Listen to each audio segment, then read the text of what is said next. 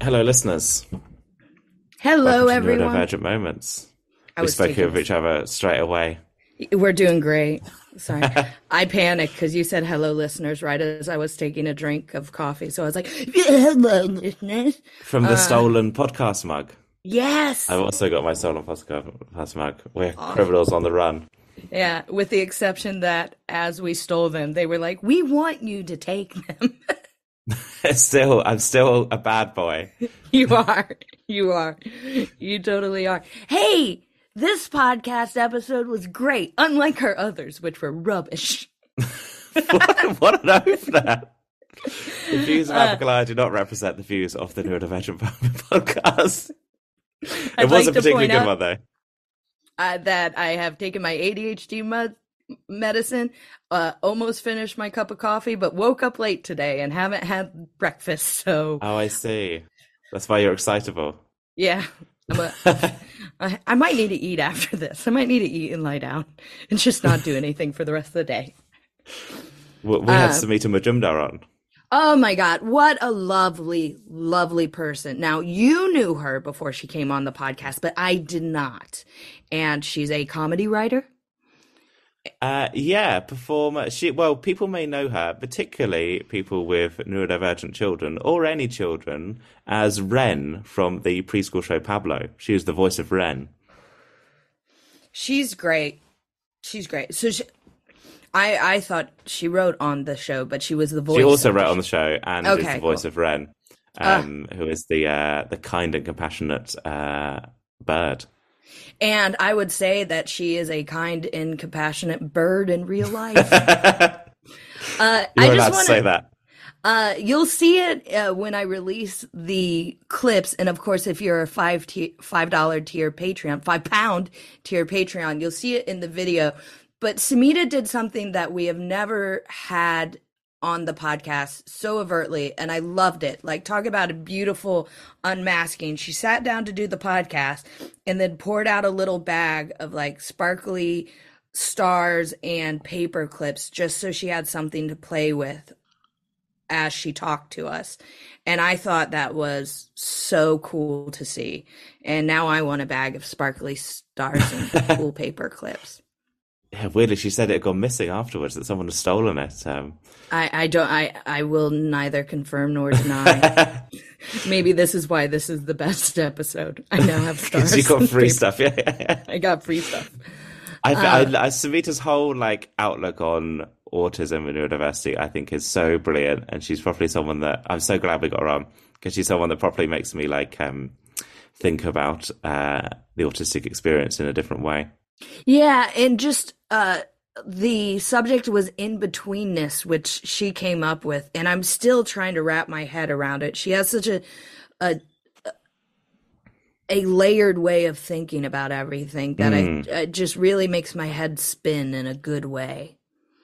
She's amazing. Yeah, I think it's going to be one I'm going to listen back to and properly get even more out of. She also messaged me afterwards saying, we've got to talk about Gadoodle-Borgers. And Gadoodle-Borgers are, we both talked a bit about Polly Samuel, and she had this idea of Gadoodle-Borgers, who were people who sort of had one foot in each camp of the autistic world and the neurotypical world, and could sort of advocate for and communicate between the two. And I just love that Polly Samuel chose to call them Gadoodle-Borgers. What a brilliant name. So good. Let's listen to it. Let's just do it. Let's just do it. Here she is, Sumita.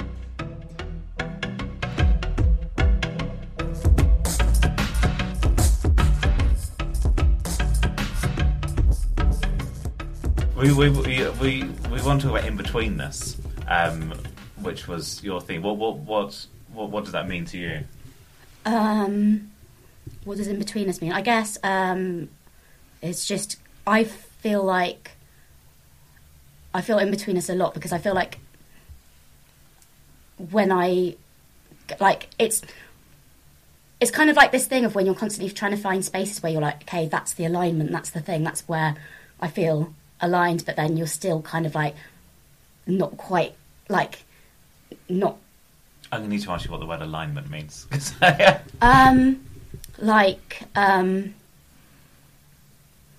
when you feel like you're aligned with like a space, it's kind of like you feel like I'm like trying to explain a thing that isn't even like it's not a word, but it's like when your beingness, you're going to ask me what beingness means. Like when your beingness like feels resonant, you're going to ask me what resonant means. Do you like another way of explaining it? Maybe might be like when you're kind of like in the zone, like when everything kind of like makes sense, or like when you're in the pocket, when it just all kind of works. Yeah, I guess it's when you feel like your energy is fitting in with the other energies around you, whether you're the same as those people or not. Like it's kind of like I guess if you think about the other way, it's kind of sometimes easier to like say if I don't feel aligned in a space, it's where like I feel like maybe like a lot of those I am having to be more conscious of those social rules or whatever, for example. So, right. So like because I'm not aligned, and so like it's like I can't as easily just be like I don't know like be comfortable with my beingness, because I don't feel like there's constantly like things like making me feel like they're just a bit jarring, or a bit like I feel like a bit. So if I can, to try to understand it, so like when you're aligned, you don't feel like when you're unaligned, put it this way, there's the back in the back of your head, there's the conversation going on of the what I need to do. There's a little bit more effort to be in that space. Yeah, I guess. And I guess, like, if you think about aligning to, like, certain diagnoses, for example, like, before I got diagnosed, like, the things that I was looking at that I felt aligned to were experiences that felt similar to me, that made me feel like, it's got kind of like magnets, I guess. It's kind of like, and, like, I guess with diagnose, like, frameworks and stuff are so, like, they can be so vague, and they are just, like, things that people have, like, decided that, okay, this is under this framework, whatever this diagnosis, and I guess, like, there's me over here, and, like, some of those things, like, oh, yeah, we align with this, like, and they kind of, like, and then, like, if there's more of those, then I'm like, okay, this is what I align with the most. And that was, for me, it was autism, even though I've multiply neurodivergent, there's other things that I, do align with. But, like, and so therefore, if I go into a space and there's other people with those similar things, then I feel more aligned in a space. But aligned's a funny word anyway, because it's like line, linear, and I know it's not like we can all stand in a line. Like, it's not like that. Yeah, but, yeah. Yeah, no, yeah, I totally, yeah, I think you're right. When you think of it as being out of a line, I always think of weddings when I have to be around people, and I'm just very conscious that I don't fit in there and I don't match up with those people. There has to be like a real effort to just sort of like coast on existing around those people. And although I went to a wedding recently and there was 2 other autistic people there, and there was like magnets. We just sort of like it was like, you've got a paisley waistcoat and a trilby. I think you're one of us. And they just sort of found us, and yeah, it was. But yeah, you're totally right. I think that's why I am obsessed with stand-up, and it is because that is a space where I feel that I don't have to obey those social rules, and I don't have to worry about those things. I think I'm like addicted to it. That's why I do too many gigs and drive to fucking Birmingham for no money, because then I can have that little 20 minutes of oh god, I'm questioning too much here. But I totally get, like, that's why, like, when I started open micing, like doing like songwriting stuff, like that's why it was similar. Like I was other than, like, I was in my room a lot. When I wasn't in my room, I was at open mics, and it wasn't just like I was going to open mics, it was the amount of effort I'd like I'd go to, like, when I first started doing it, I was like just carrying my keyboard around, like, or like I go to Bristol on the train with keyboard, bag of clothes, like this stuff, and then the amount of, like, just to do these free open mics as if it was like I don't know, my life. Well, it was my life, but what I got out of it was that what I realized, it was my only way of meeting people, because if you go and do a gig, you've like already kind of like been like you've put some sort of your inner essence out in the world, and like you've already done that introduction thing, and so then if people like resonate with that or like connect with that, then they approach you, and then like the people that approach you are like people that you can like have conversations about interesting stuff, and you miss that whole like that whole, so what do you do? That, like, you miss it because you've already shared something, and then people are more open to share back with you. And like, I end up meeting people, and then like for ages I don't even know like all of that stuff that people think you're supposed to find out first about people. Because you go straight and what's your name? Exactly. And you said open mic. You do music, right? These are music open mics? They were, Yeah. Oh, very cool. I feel like so much stuff that you say, I just feel like maybe I'm projecting or maybe I'm relating to it. I'm never sure how much of it is or one or the other. But like, I totally like, coming off stage, I feel like a sense of self that I never feel, and it lasts for maybe half an hour, 45 minutes. That like, I can be connected to my sense of self, and I can have a conversation with people in a way that I don't know whether they like the conversation I'm having, but I feel like I'm being myself more. And you can only get it from. It's not a healthy lifestyle for me, really.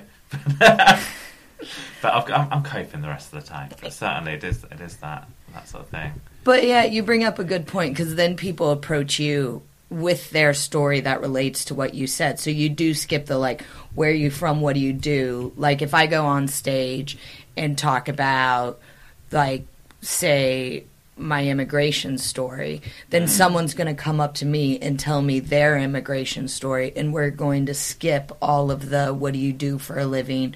Oh, that sounds like a good job. What's your commute like? All that stuff. We're just all of a sudden sharing really intense conversations. Like, when I was younger and I used to talk about dating and sex a lot, like, people would just walk up to me and tell me about their sexcapades, and it was quite freeing. Like, it was like really cool, because there are people who are like, I've never told anyone this before, and they're like, and it was like a cool sharing. And again, you no clue what their names are, what they do, where they live. It's just this moment of like sharing, because they're familiar with you. But you know all the weird sex stuff they've done, and now I know all the weird stuff they do. Yeah. So what are the things people want to talk about after your shows? I don't. Which show? Like, I'm trying to. When you were doing the open mic, so people were coming up to you afterwards. What were they talking to you about? I don't really know. I guess like, well, like sometimes it was just like my accent would change depending on where I was, because I used to. So sometimes it would just be confused at what my accent was, because then when I talked to people, it would be so. Just because I was from Swindon, and then I was I started open micing in Plymouth, and then moved back to Swindon, so I was open micing in Swindon, Bath and Bristol. So it would be in a lot of like just like pubs, and so I guess when I was singing, my accent would sort of sometimes sound a bit Bristol or Plymouth, or I don't know, or just like really British, and like I don't like it, so it would kind of be like what, and like it was, my voice was different, like it did check, like I don't know what my singing voice was then, and then it kind of just kept morphing, and so sometimes people were just intrigued to. Because I can't tell accents. So you don't have a West Country accent, do you? Or have I just never picked up on it? I don't know what accent I have now, but I guess maybe it's still more depending on what I'm talking about. But then again, obviously, like the people asking me where I'm from was obviously to do with the fact I'm brown. It wasn't just my accent. That's my brain forgetting and thinking, oh, it's probably because of my singing accent, and then realising, oh, it's because I'm brown in like. Well, where are you from? But it's funny how like even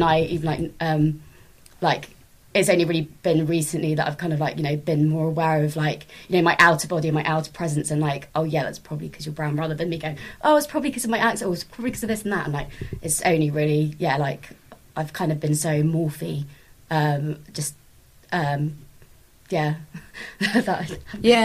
can sort of relate to that. Not the being brown part, but no, I've had people like tell me, it's like, oh, when you go on stage, because you sound different and you look different and you have such an interesting look about you, and I think I'm a very like plain looking person, because like naturally I used to have blonde hair, and I'm from the Midwest, and there's nothing really particularly special about me.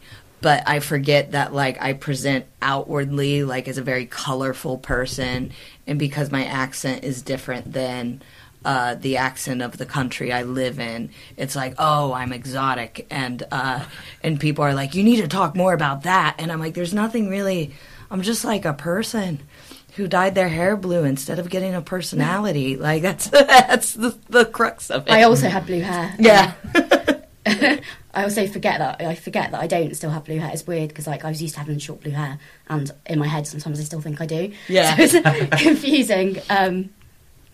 Yeah, I've had several colors now, and I still think I'm blonde, and I haven't been blonde for years. Yeah, like this is the identity crisis for me. Having like long hair and it being my natural color is like it doesn't feel like it's my natural color, and it doesn't feel like I forget sometimes, and it's. Yeah, strange thing. Also, with the like, what do people ask you after gigs? Like, I get a couple of people. They didn't ask me straight away, but interesting. A couple of people did ask me if I was autistic or if I thought I was autistic. And at the time, I was so like resistant to like any kind of social label, like or any kind of social description that I was like.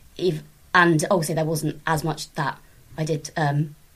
Align with, like if I use that word, as much, no, like, you know, on the yeah, and I'm like a bit resistant to it now because of just thinking a line is like linear. It doesn't like, but can't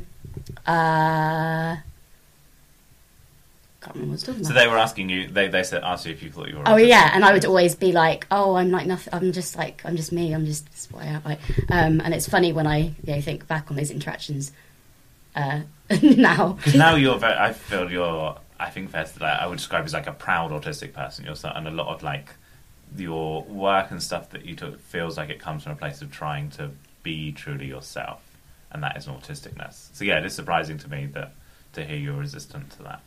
I guess I like, and even like still now, like I accept and I enjoy the fact that I can like zoom in and zoom out of different social spaces. So, and I kind of understand with myself that I can be like, okay, this is autisticness, and I describe myself as being autistic, and I guess working on Pablo was like a big part of like around that time. That was when Pablo was out.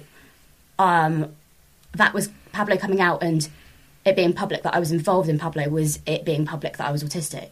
So right, like even, and then I was very even. I guess quite. Exposure anxiety, which is like Polly Samuel's word, but exposure anxiety is just like when you know that thing where you put something on the internet and then you're like terrified and you have to like turn your phone off and like go away from the internet, like as in like you say that you've, well, I don't know if you have this, but I'd say that I have a gig or something, and then I'd hate the feeling of everyone know, or like I'd show something that I'd done, and instead of that like, you know, proud feeling of like, oh, like, you know, it just makes you feel really like weird and uncomfortable and like exposed and like just and that's a really conflicting thing to have as like a performer, I guess, because like I'll like throw these songs on the internet just because they help me, but then I'll be like, I feel sick, like if people are looking at my stuff, and it's like I want people to look at my stuff, but I also, there's this layer of like it feeling horrendous and feeling like really like and like those things existing. Can't remember, I was talking about that. I have never felt like that in my entire life. I attention on me. Yeah, if anything, the exact opposite. I post something on the internet and I'm like, why have not more people watched this and thought how brilliant I am? I'm like, I need more and more people need to see it. How do I get more people? I need more. That's the comedian's ego. Yeah, it's the comedian's ego. It's the need for constant outward appreciation and adulation. I think for me it's always driven by that. I think particularly comedians, our work gets access to some of the worst people on the internet. So I'm not worried about people saying nice things. I'm worried about all the horrible people out there. Yeah. But luckily, I haven't had too much of that. Those people don't listen to this podcast as well. Yeah, You've got to really seek this out. Yeah. So, this is niche. They can see my fucking TikToks, and I pop up on TikTok this morning, and their picture was a Union Jack profile picture, and I thought, I bet this is going to be a terrible take, whatever it is. Yeah. And it was. I have a question for you. You said you really resisted being called autistic. Where did that resistance come from? Why that resistance? I mean, I guess I just didn't. I just saw humanness in a different way at that time. I didn't know how it was going to benefit me. I guess, I don't know, it wasn't even that, it was just I guess that fits in with it's like kind of the in-betweenness thing again, like when you feel like you're like never quite of something, to be like, yeah, that's definitely about me. Like I felt like when I first found out about what autism was, I kind of, back then it was through an article. It was an article about music therapy, and I was looking, when I was a teenager, I was thinking about what jobs I could do doing music, because like that was what I could do at school. And there was an article about music therapy that had been used with autistic children, and that's kind of like when I started learning about what autism was, but the descriptions were all very different, and like it wasn't like it was now on the internet. But and so I thought at the time, yeah, I really align with it. I was reading about creative autistic children. I thought I really align with this, and I'd always like. So I thought, I'd probably like to work with autistic children, because like yeah, that's what I like. I feel like I get something about this, and I relate to this. I really relate to autisticness, but I never I didn't feel like there wasn't enough to be like, oh yeah, that's talking about me. Like I didn't feel that or get that from any of the information that I was looking at. So yeah, I don't know. But then I guess even now, or like, even more recently, I did still go back and forth, like even after I got diagnosed, of like, do I want to associate with any of these terms? It's nothing to do with like autism. It's just human terms in general. Like I guess that's why I have like a performance space, which is Indoor Goblin, where none of these words like are like make sense, because for Indoor Goblin, like Indoor Goblin space is the norm space, and so it doesn't make sense to use those terms, because it's like that is the majority, what like norm majority is like everything in that Indoor Goblin space. And whereas as Sumita, it's like, well, I'm autistic because I'm seeing myself through the social frameworks that are currently around me that I'm being in, because that's like, the people that I'm working with, the things that I'm trying to, the changes that I'm hoping to make for like young children growing up. And like I understand how those frameworks can be developed and like, I don't know, expanded sort of. Not very good at ending sentences, but I don't know if I can't remember your question now. so like autism is almost like defined by the non-autistic at the moment, and like how is that what you're saying? That like we're almost talking about like double empathy, like that like the label autistic exists in a space in relation to like having a space where autistic is the norm. The word autistic sort of loses its meaning to some extent. Yeah, and I guess just even describing myself as general, I think I just wanted to be, and like I think I still do just want to be, and that's why my Indoor Goblin space is really important, because I feel like I can then have a space where I am just being, and like I can just be like, I don't need to like, because like I think especially, I don't know, it's quite intense the way these words and frameworks get developed, and they're developing at different paces in different parts of the country and the world, and then it's like there are all these rules and all these like things, and it just feels like but then with the work that I do and like research stuff, I do feel like I want to be a part of that as well. So it's kind of like but that's why it's useful for me to have different spaces, because I can still get that just beingness with just being able to I don't know, play and explore and be without having to be like, okay, this is the word that I'm using. And like, I don't know, like, but I think back then, yeah, the resistance to, that was your question, I've just remembered. Yeah, it wasn't like, I don't want to associate being autistic or anything like that. It was kind of like, it wasn't very helpful at all for me, because it meant like if I had like been comfortable or understood more back then I would have been able to make connections, and I would have been able, like, I was like in this position where I'd be like, even when I started learning more, I'd be in even in online spaces, I'd see people connecting online, and I wouldn't be able to make those connections because I was too scared to like, type those people, but also like wasn't like, able to find the communities that I needed, like in just all social spheres. Like I just didn't like, yeah, like it wasn't very helpful at the time, and that's something that as an adult is like easier to find people when you can engage with those sort of I don't know. I remember Andrew O'Neill saying to me, I don't know whether this is their phrase or whether it's an expression that I'd never heard before. The map is not the territory, and I thought that was really useful to me. Of just like all these words are just a map, but actually there was a real land out there that is who we are.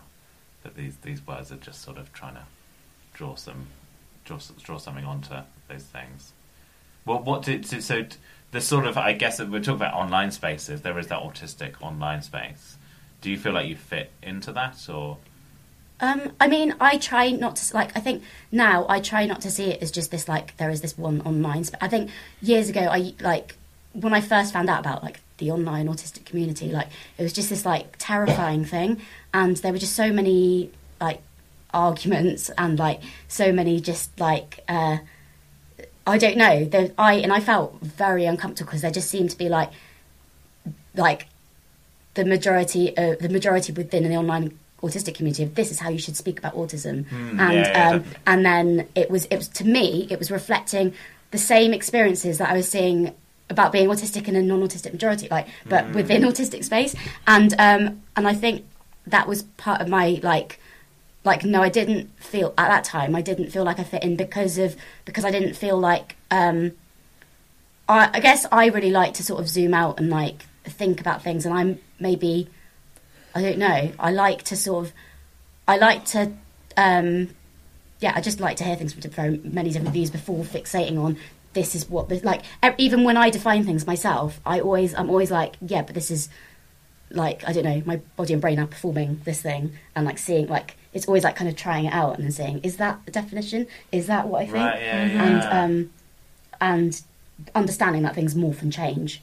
There is a element to which you said you didn't connect when you read about autisticness or autism when you were looking at music therapy classes. Is that because there's a sort of stereotype of like the white boy that knows a lot about trains? Yeah. Do you know anything about trains? Yeah, but they're a lot of just me being on trains rather than... Yeah, I know where the plug sockets, I know which ones have plug sockets. Yeah. But I don't think that's what they're expecting. I know which ones I can buy on the day and which ones I have to plan in advance. Yeah. Can you tell me what is Indoor Goblin? You mentioned it before. Indoor Goblin is, it's a space. It's more of a world. It's like, it's a character, but it's also like the space itself, and it is permission to be, basically. And it's something that I started, I decided that, decided to quit music, but then 7 months later I was doing music again.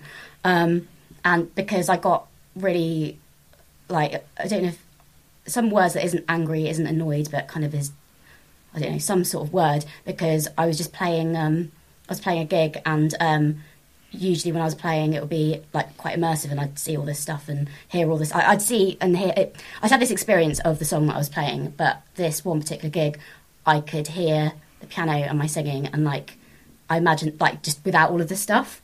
And to me, that was terrifying. I know that's like the opposite. Like, some people would be terrified if they started seeing loads of stuff and hearing loads of stuff. But to me, I was like, this is like, it just sounds awful. Like, it just I realised that other people couldn't hear like all of the other stuff, and that just kind of, that was one of the reasons why I was just, I don't know, just a part of one of the things that, many things that make that was just like, I'm not doing this anymore. So Indoor Goblin was kind of, I was going to express more visuals because I used to scribble a lot and stuff. And I don't think there was like a definitive like point where I just went, right, I'm going to start doing this thing, or how it became what it was. But even before it was like the scribbling, it was just, I would paint myself purple. And that like, came out of nowhere. Yeah, that's out of left field, but I am here for this. And and I just thought like, I did, like, when I look back, because the timeline's all so jumbly, it was a really strange time. But I don't know, I guess, like, if I could be, like, I could paint myself any colour, I wanted to paint myself that colour, and it was this purple, and so I just painted myself purple.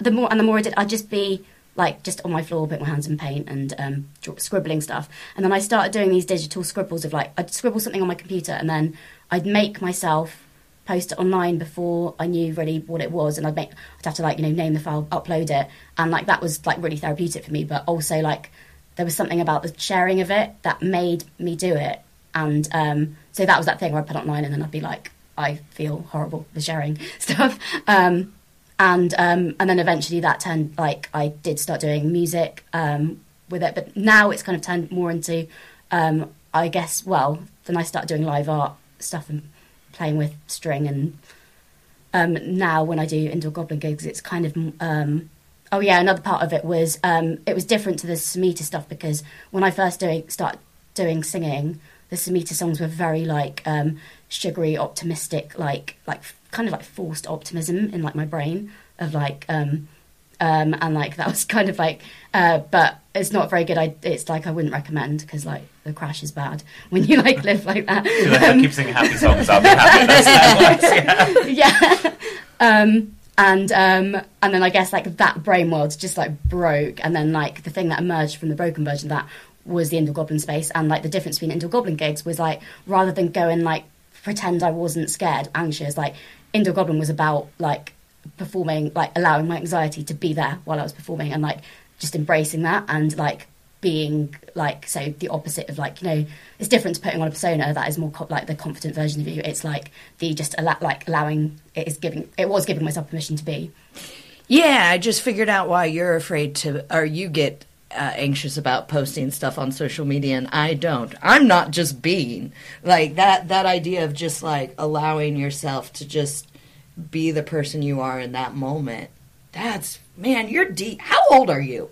You're throwing down some beautiful things here. Thanks, I'm 33. Oh gosh, I wish I knew as much as you do.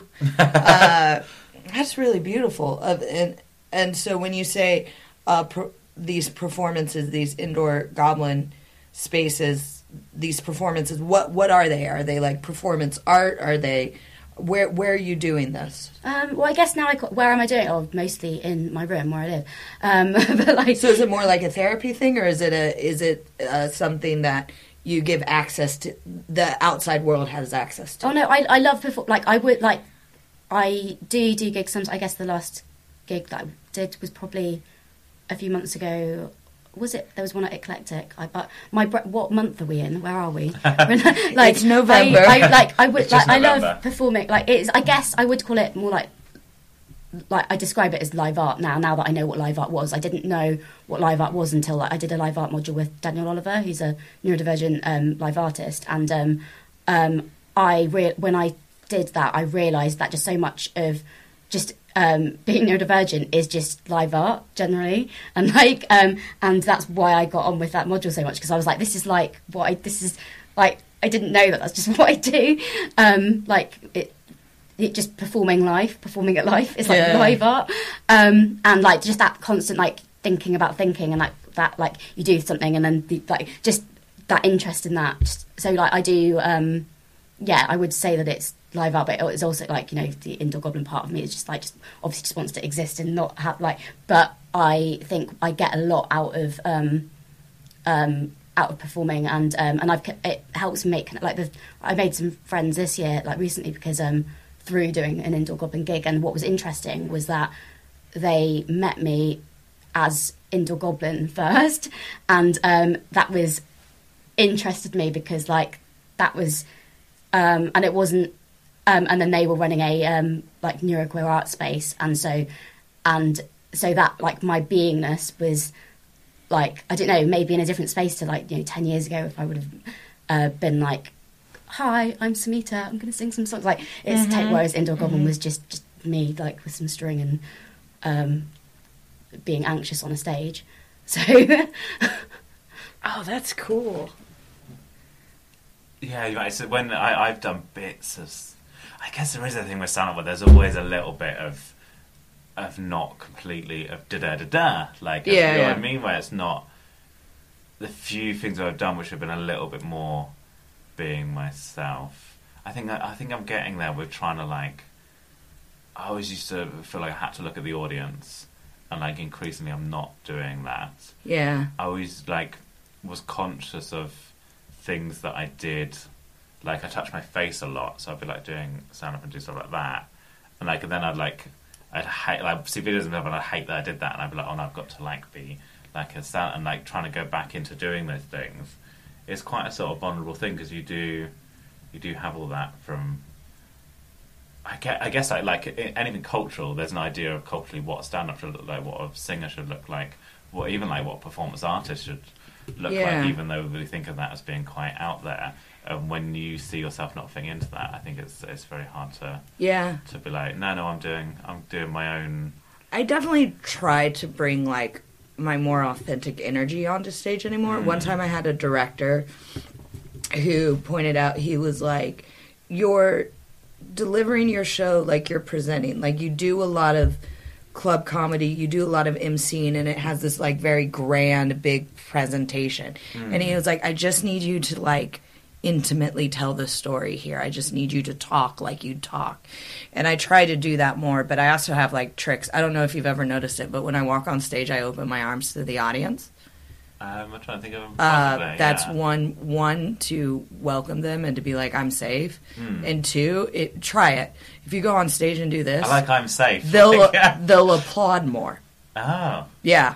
And you don't have to do this. You just literally open your arms to them, and they'll applaud more. I'm here. How did you discover that? Did you? It was an accident. No, I heard someone else on a podcast talk about how they were opening for someone, and the fan base had trouble accepting them as an opener, so they'd walk on with their hands open like that as a way to be here I am. So right. I tried it. And if you do it, the audience will cheer more. Fascinating. I like the idea of I'm safe. I'm safe. You know that thing of if you shake someone's hand, it's meant to be I don't have a sword, yeah. so I'm not going to stab you. Yeah. I feel like it's There's that. nothing up my sleeves. I don't, weapons. Yeah. I guess maybe that's the difference between comedy and other types, because I guess with I don't know, I might be wrong here, but with doing comedy, I guess, do you feel it you feeling it went well relies a lot on the applause, for example, you get from the audience feedback? Because, again, that's another thing I'm getting better at, is recognizing that people can enjoy things without being. I think partly doing my tour that has quite a neurodivergent audience, and recognizing that I will see people in the audience that are just sat there listening to it. Mm-hmm. And people enjoy things in different ways, and I think we all take on various different things, and I think that I still have that belief that, well, no, in order for someone to be enjoying something, they must be giving their full attention, they must be looking at me, and they must be going ha ha and then clapping, right? And that's what enjoying a comedy show is. And I think that I'm learning that that's not the only way people. Just for doing the tours, I think that the people who come to see me don't necessarily enjoy comedy in that way. They might want to get up halfway through and have a walk around or whatever, but they're still enjoying it. And I think that's that was a process. I mean, you can feel too whether an audience is engaged or not, even if they're quiet, I mean, I can't, but but I would say I still rely heavily on that audience feedback to judge whether the gig went well or not. Because laughing is an involuntary reaction. You can't make someone laugh on purpose. Performance stuff really stresses me because I don't know. How do you know when those gigs have gone well? I guess it's not even. Or is that not even amazing? It's not even a thing. Yeah, it's not about it going well. It's about being, man. Well, I don't know. I'm so ridiculous about it because I bring it's such a thing to get all my stuff there and then bring it all back, and then I'm just I don't know, and then I'm just up for the next few nights doing stuff because I can't sleep then, and so I don't know. But what I do know is that when I first I don't even know if it was comedy stuff, but when I first tried to I thought about doing comedy stuff, but that was when. All of the pubs and bars shut down because of global disease. So I my first sort of attempt at comedy stuff was online, and that's where you get literally no feedback because it's and I felt if that had been me and I guess I did still have my keyboard there because but if that had been different, just me doing songs not trying to do a comedy gig, then it would have been a lot easier. But then when I did do an in-person thing, I found it weird because it was surprising. Like, if people are expecting it to be like we might be laughing, like they're kind of being prepared to laugh. And I found that interesting because like I'd sing a song and it was kind of surprising the things that people were laughing at. Because like if I did that in a different context, and it would be like I did one in a comedy context and people were laughing, and I was like, oh, this is interesting. This is like a thing that people can laugh. And like I felt nice that people were laughing, because I laugh at myself all the time. And so like it's nice when other people are then also laughing at you at the stuff that your brain is doing. And then I did that same song in a different context, not in a comedy setting and not as a comedy thing. And it was a really like, people I felt like kind of really sad, like empathy emotions. And that was really, and I was like, no, I want you to laugh at me. Like, so it's kind of interesting how, I always feel that about like, I like art that is funny.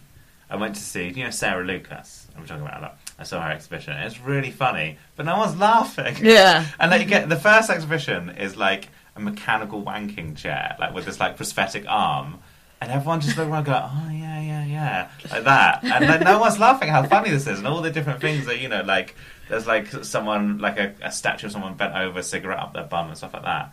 No laughing at all because it's in a gallery and we have to take this seriously. Yeah. But if you put that on I mean, I don't know whether the Comedy Store will book that. Just working me an exact the wanking chair. But I guess you're right. People don't feel like they can. Laughter's very interesting because it's so social, isn't it? It's so like people think, I just find what I find funny, but actually, that's not true. People find things funny based on the context and feeling it's okay to laugh and feeling safe, and there's so many different reasons people laugh. It's not just whether or not something is funny. That's what I tell myself after I've done a horrible gig when no one's laughed. Okay, well, the context was wrong there. Yeah, sometimes when, like, say you're at an Edinburgh show and you've just got that audience that's not giving you anything, I'm not someone anymore who will like chase a laugh. Like, I'm never like, oh, come on, that deserved more, or you guys are dead. I'm like, this is how you're judging it, that's fine. And if they're really quiet, I just go, okay, I'm performing a play now. There's such like it's such a rude thing to do to an audience. Like, people are allowed to enjoy things on whatever level they enjoy them, and like when that's a real bugbear of comics, being like having a go at an audience, even like an audience member for not laughing enough. I really think that's like I fucking do like. In many ways, he was brilliant. I remember seeing Incognito, really going for someone that wasn't laughing enough, and it was really, really horrible. And I think you gotta just let people in. Increasingly with stand-up, I'm just doing just going out doing what I do, and just letting people enjoy it. However. And and it's been better. You know what? I was somewhere recently, and a lot of people going, "Oh, this room's really, really tough." People are. It's like, yeah, but everyone just sat there enjoying it. Just do your. It's not for. Yeah. Yeah, I guess and I'm also one of those sometimes really laughing inside my head, and like I don't look like I'm laughing. Like I'm pretty sure when I went to your gig, I was one of the non-laughing but finding it funny people, and so it's like I don't know, maybe I sometimes feel like at certain gigs there should just be like, I don't know, a certain number of invisibility cloak tickets where you can just be like the invisibility cloak person, and then I can sit and be like, okay, I don't need to perform, I don't need to make my face give the feedback because I'm empathising with the person wanting my feedback, kind of like. Oh my god, thing. I'm going to bring that in. You know, there's hides. People who go bird watching. They have those little hide things. Yeah. I'm going to build some of them at my gigs, and people can come and. That's a brilliant idea. With little binoculars. It's like you just sometimes don't know, like you said, how people enjoy things. Like, I remember when I was a kid, we used to go to a lot of musicals, and my dad, and the big number would happen and everyone in the audience applauds. My dad watches musicals like this and doesn't move, just hands fold, kind of exactly like I've been sitting, and just doesn't move, doesn't applaud, and then afterwards he's like, that was spectacular. spectacular. But he's so kind of in the moment, and I've actually realized that I kind of do that as well as an audience member. Like, unless I'm going to see a friend show and I'm performing audience, like if I'm just watching a show, I don't feel the need to like applaud or I'm just like enjoying it as I enjoy it, and I don't need to enjoy it outwardly. It's funny. I think we recognise like to some extent like neurodiversity in performers. You know that like different comics will perform in a different way, but we don't recognise that in audiences. There's still an expectation that audiences have to perform the audience role. Yeah, I think it's so like what the expectations we have on an audience. Like when I was opening for you, Joe, and you do your speech at the beginning of like, if you need a stim, that's okay. If you need to get up at any point, that's okay. That makes your gigs so much more relaxed, because no one, if someone stands up and needs to like step out of the room or Other any reason, aren't thinking, oh, they're walking out because they're offended, or they're no one's thinking, if I stand up, I'm going to get yelled at by the comedian because I have to pee, or my leg hurts and I just need to stand up, or for whatever reason one needs to stand up, you know, and it just makes the whole thing a lot more, I don't know, it feels like sometimes like in comedy it's like you have to trap the audience and they have to react the way you need them to, and if they don't do that they'll get yelled at for being naughty, and it's like, no, just let them be. I don't think you could do that at some clubs. If you went to Jongleurs on a Friday night and went, you can get up and do all you want. No, but I'm very lucky that I have a very nice audience that want a bit. There you do have to control the crowd. There is sometimes crowd control in what we do, but Thank you so much for coming on the show. Thank you for having me. We do a thing called neurodivergent moments, where we like to share little sort of moments where you have where your brain has acted in a different way that was interesting and unusual. Do you have a neurodivergent moment for us? Like, I don't know whether this is my brain being in a different way, because but like it's an amusing moment, and probably relates to my neurodivergentness. But you know, it's hard to know. Like, is that a neurodivergent thing, or is that just me being ridiculous? Do you know, I was thinking about this. So this is a side note, but to me, I think it's like when people talk about. Like, people will say Italians talk with their hands. And that is, like, a thing, isn't it? And if you go to Italy, people, like, do talk with their hands a lot. But that, like, doesn't mean that is, like, everyone who talks with their hands... Is Italian. And also, like, if someone's Italian, they don't talk with their hands, you can't be like, well, you're not really Italian because you haven't moved your hands. So I think there's. But also, like, when you spend the majority of your time, like, on your own, like, you think about these things through just you in a room, not you in a room of other people, and these, like, you have less to assess, like, what is the neurodivergent, like, I'm literally seeing things through, like, my world framework, so it's harder. But yeah, like, I guess when you shared examples, that was helpful to me, because I could then be like, okay, this is a thing that's amusing that I could probably relate to neurodivergence. But yeah, so I was... like, I have this thing about cleaning the gym machines after I use the gym machine, and I'd gone to clean the machine that I was on, and someone else had gone and sat on the machine, started using the machine, and I was stood there with, like, the cleaning spray and the cloth, and, like, it was like, if I had, like, it's just, I will just be thinking about it a lot, and so I was just, so I was just stood there, the person on the machine, I didn't want to have a social interaction, so obviously people around, because, like, what was this person, like, had seen me on the machine, me move, and I was stood there, and then so I went and cleaned the machine in front of him, that, like, no one had been using, and, like, I just, like, kind of was, and then I started laughing at people just watching me, like, clean this machine, and I was just, like, and then I was, like, kind of stuck in it, because I felt like when I stopped the cleaning, I was just going to be like me feeling awkward, but kind of like that thing when you finish a gig and then you have to get off the stage and then you're you again. I kind of like felt like that. It's just like, so I'm just the person that cleans the machines. Oh my God, that is so relatable. Yeah, that is exactly the kind of thing. Yeah. And I'd be thinking, if I don't clean, do they think I'm... And, like, people must think I work there, because, I mean, I did actually have social interaction recently where someone got on the... someone went on the machine. I actually had to be like, oh, sorry, can I just clean that? Like, can I just clean that first? And then I didn't know if... I do ridiculous. And also, you, like... gym etiquette for me, cleaning the machine, like I'm right on, like you do that afterwards, you clean the machine. So if someone stepped on the machine before I had a chance to clean it, I'd be like, oh, they think I'm a bad person now. Oh, I will clean this one. Yeah, no, I totally get it. It's like carbon offsetting, isn't it? You're putting it out there into the universe. I love that you were like, I don't know whether this is a neurodivergent thing, and then just said the most relatable thing.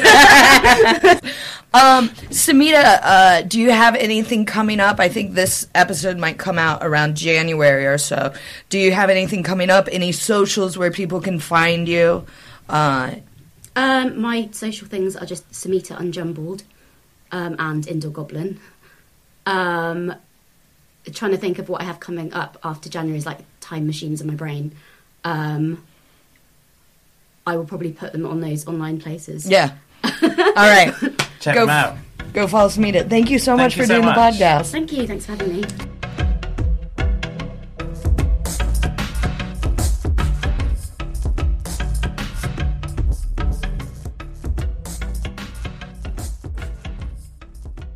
That was Sumita Majumdar. Sumita. She was fantastic. That's all I had to say about it. do go and watch the preschool show Pablo. It's fantastic. Have you ever seen it? No. What channel is it on again? It's the first series is all up on BBC. Okay. But it's sort of like, it's about, like, ostensibly it's about an autistic boy, and then it has the sort of world inside his head where he talks to other, the sort of animals that live in his head, and they're all his friends. But it subtly explores elements of autistic experience in a way that I think is really, like, quite radical and interesting for what is like a preschool show. It's for children under 5, but it's really fascinating. I will check that out now. I will. I'll do that after I finish 10 seasons of The Simpsons. Watch Captain Pinecone. He's my favorite. There's a pinecone called Captain Pinecone. He's like an explorer. Amazing. Do you have a neurodivergent moment? Yes. Do you want to do ours first or listeners first? Yeah, do ours. What's yours? Okay. So mine is every time around this year, I kind of shut down and avoid work. And don't worry, kids, I've done it again.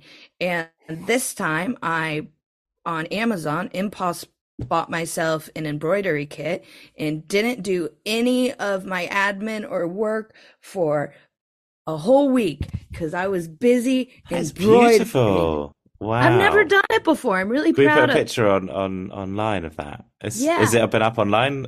Will people find it on your socials? I put it on my Instagram stories, so by the time this comes out, it'll be done. But I'll make a little, like, my neurodivergent moment video and show it. There's it's a butterfly that's sort of transforming into flowers on the other side. Is that right? Yeah, well, you know what? That's I amazing. didn't realize it until I made it, but it's either a butterfly morphing into flowers or a butterfly sitting on flowers. Oh, it's like a perspective thing. Yeah, which I didn't realize until like the 4th day. I've spent a lot of time looking at this. I'm so proud of it. Yeah, I'll put that up on the socials though. My neurodivergent moment, I feel, is going to sound quite grim after that beautiful neurodivergent moment with the butterfly. I did a horrible gig, which happens sometimes. And at my horrible gig, there was a horrible man. And I asked him what he did for a job. And as a joke, the man said what he did for a job was that he was a paedophile. That was his little joke to make, right? And that happens sometimes. You will be at a gig, whoever runs the gig goes, we're going to invite some horrible people, exclusively horrible people to this gig. But in a way, it's good that they're cordoned off in one horrible gig. So you can go to, like, I was at the Poodle Club last week and it's all nice people. So it's good that we have that in comedy. Anyway, the reason I mentioned this is that lovely Roger Monkhouse was on, and I told my friend about it. He'd later seen Roger Monkhouse, who was on the same horrible gig. And Roger had said to my friend, I was a bit worried about Joe because the guy in the audience said that he was a paedophile. And I know Joe takes things quite literally, and I was worried that it had upset him. No, I'm not upset that Roger thinks that I took things literally. That yeah, there is some truth in that. I know that it's just a horrible man who thinks that's like a funny thing to say, something really horrible and unpleasant. What I am offended by is that Roger thought that I took that literally, and then came off stage and went, tough gig, and didn't act on that at all. I won't report that to the police. Just a tough gig, you know? Yeah. But also, like, I think it's really cute that, like, Roger is sensitive enough. Because if you've ever seen Roger Monkhouse on stage, and Hannah, who was at Comedia, you saw Roger Monkhouse. He was at that gig. He was the bald guy at that gig. If any of you have ever seen Roger Monkhouse on stage, he is like that off stage. He's like a bit of a older curmudgeon-y guy, but what a sweetheart to be like, oh no, Joe has to live with this truth. So yeah, that's my slightly unpleasant neurodivergent moment. Oh, God bless. Awesome. I've been doing nice gigs since. I'm only doing nice gigs now. Yeah. On that note, I'm on tour. I need to plug my tour. Yes, it'll be back announced on soon. tour. I'm in all different places. I am in Bristol. I'm in Maidenhead, Edinburgh and Glasgow again, Norwich, Hove, not Brighton, Hove, Southampton, somewhere in the north of England as well. There's a few up there, Liverpool, all over the place. It will be on all my social medias and everywhere. I'll put a link in the bio to the list as well. And this is your new show, right? New show called King of the Autistics, yeah. King of the Autistics. So everyone go check out Joe. And if I ever do any support for him during this tour, like I did last time, I promise I'll sign your book. Bring your books back. It still plagues me that one woman asked me to sign your book and I didn't do it. I feel bad about that. Imagine how joyful it would be if she comes back and you do so and brings the book and you sign it. Yeah. And she has that special, unique signed book by both of us. Yeah. It'll be so special. All right. Should we do some listener neurodivergent moments? All right. I've got this one. This is from Sam. Again, I'm going to read the whole thing because I think it's fun. This is my 6th or 7th mail I've written to you in my head, but hopefully the first I'll actually send, which may be my Is this from Stan from the Eminem song? No, Sam. No, I was thinking of how many I'll cut out that attempt at a joke. I thought you were in the name. Come on, yeah. Sorry, I took that too literally. And I have to call. You're joining us. I'm rubbing off. Yeah. But hopefully it is the first I'll actually write, which may be my neurodivergent moment. I'm also the Sam you mentioned on the show, and I can confirm that I am a he, him, his male. My neurodivergent moment. This is the Patreon where we weren't sure when we oh yes, our producer. We need to be extra nice to Sam because he's a producer, a Patreon producer. Yes. Oh, yes, of course. Now I remember. I apologize, Sam. Also, of the two of you, Abigalia is the closest to knowing me. I was the autistic big hairy man who said hello to you with my wife with brightly colored hair after your gig at the Secret Welsh Festival. Sorry we didn't see Joe because you were annoyingly both on at the same time. I know. You had to choose, and thank you for choosing me because Joe sells more tickets than I do. And I'm fine with that. I'm really proud of my friend. It's fine. I also thought I'd include a response I've been using to the "aren't we all a little bit" problem. It goes as follows. We all have an immune system, but nobody would ever say they had a little bit of an autoimmune disease. I want to be clear, I don't think of my condition as being a disease or a disorder, but it does mean that some typical behaviors run to extremes with me, and the way the world works makes that difficult. I just thought that was a really good point. Yeah. I just wanted to read that one because Sam, thank you so much for sending that. And I think that's a really great response to, aren't we all a little bit autistic, ADHD, dyslexic, OCD, whichever one is like, yeah, we all have an immune disease. But when you're sick, you don't say, oh, don't we all have a little bit of an autoimmune disorder? You don't say that, do you?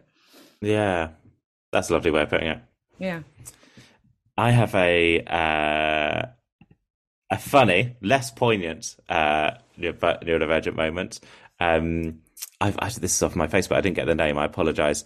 It begins, Driving around cliffs in Cyprus, parents are yelling at us to stop singing so my dad can concentrate. The more nervous my parents get, the louder my sister and I continue singing Stick a Banana in Your Ear. Years later, realised that we were stimming because of how overwhelmingly scary the ride was, completely unable to articulate this fear, using words despite our singing making it more dangerous. So just to clarify, they are going around cliffs in Cyprus. It's dangerous and terrifying. They're stimming to self-regulate, singing Stick a Banana in Your Ear.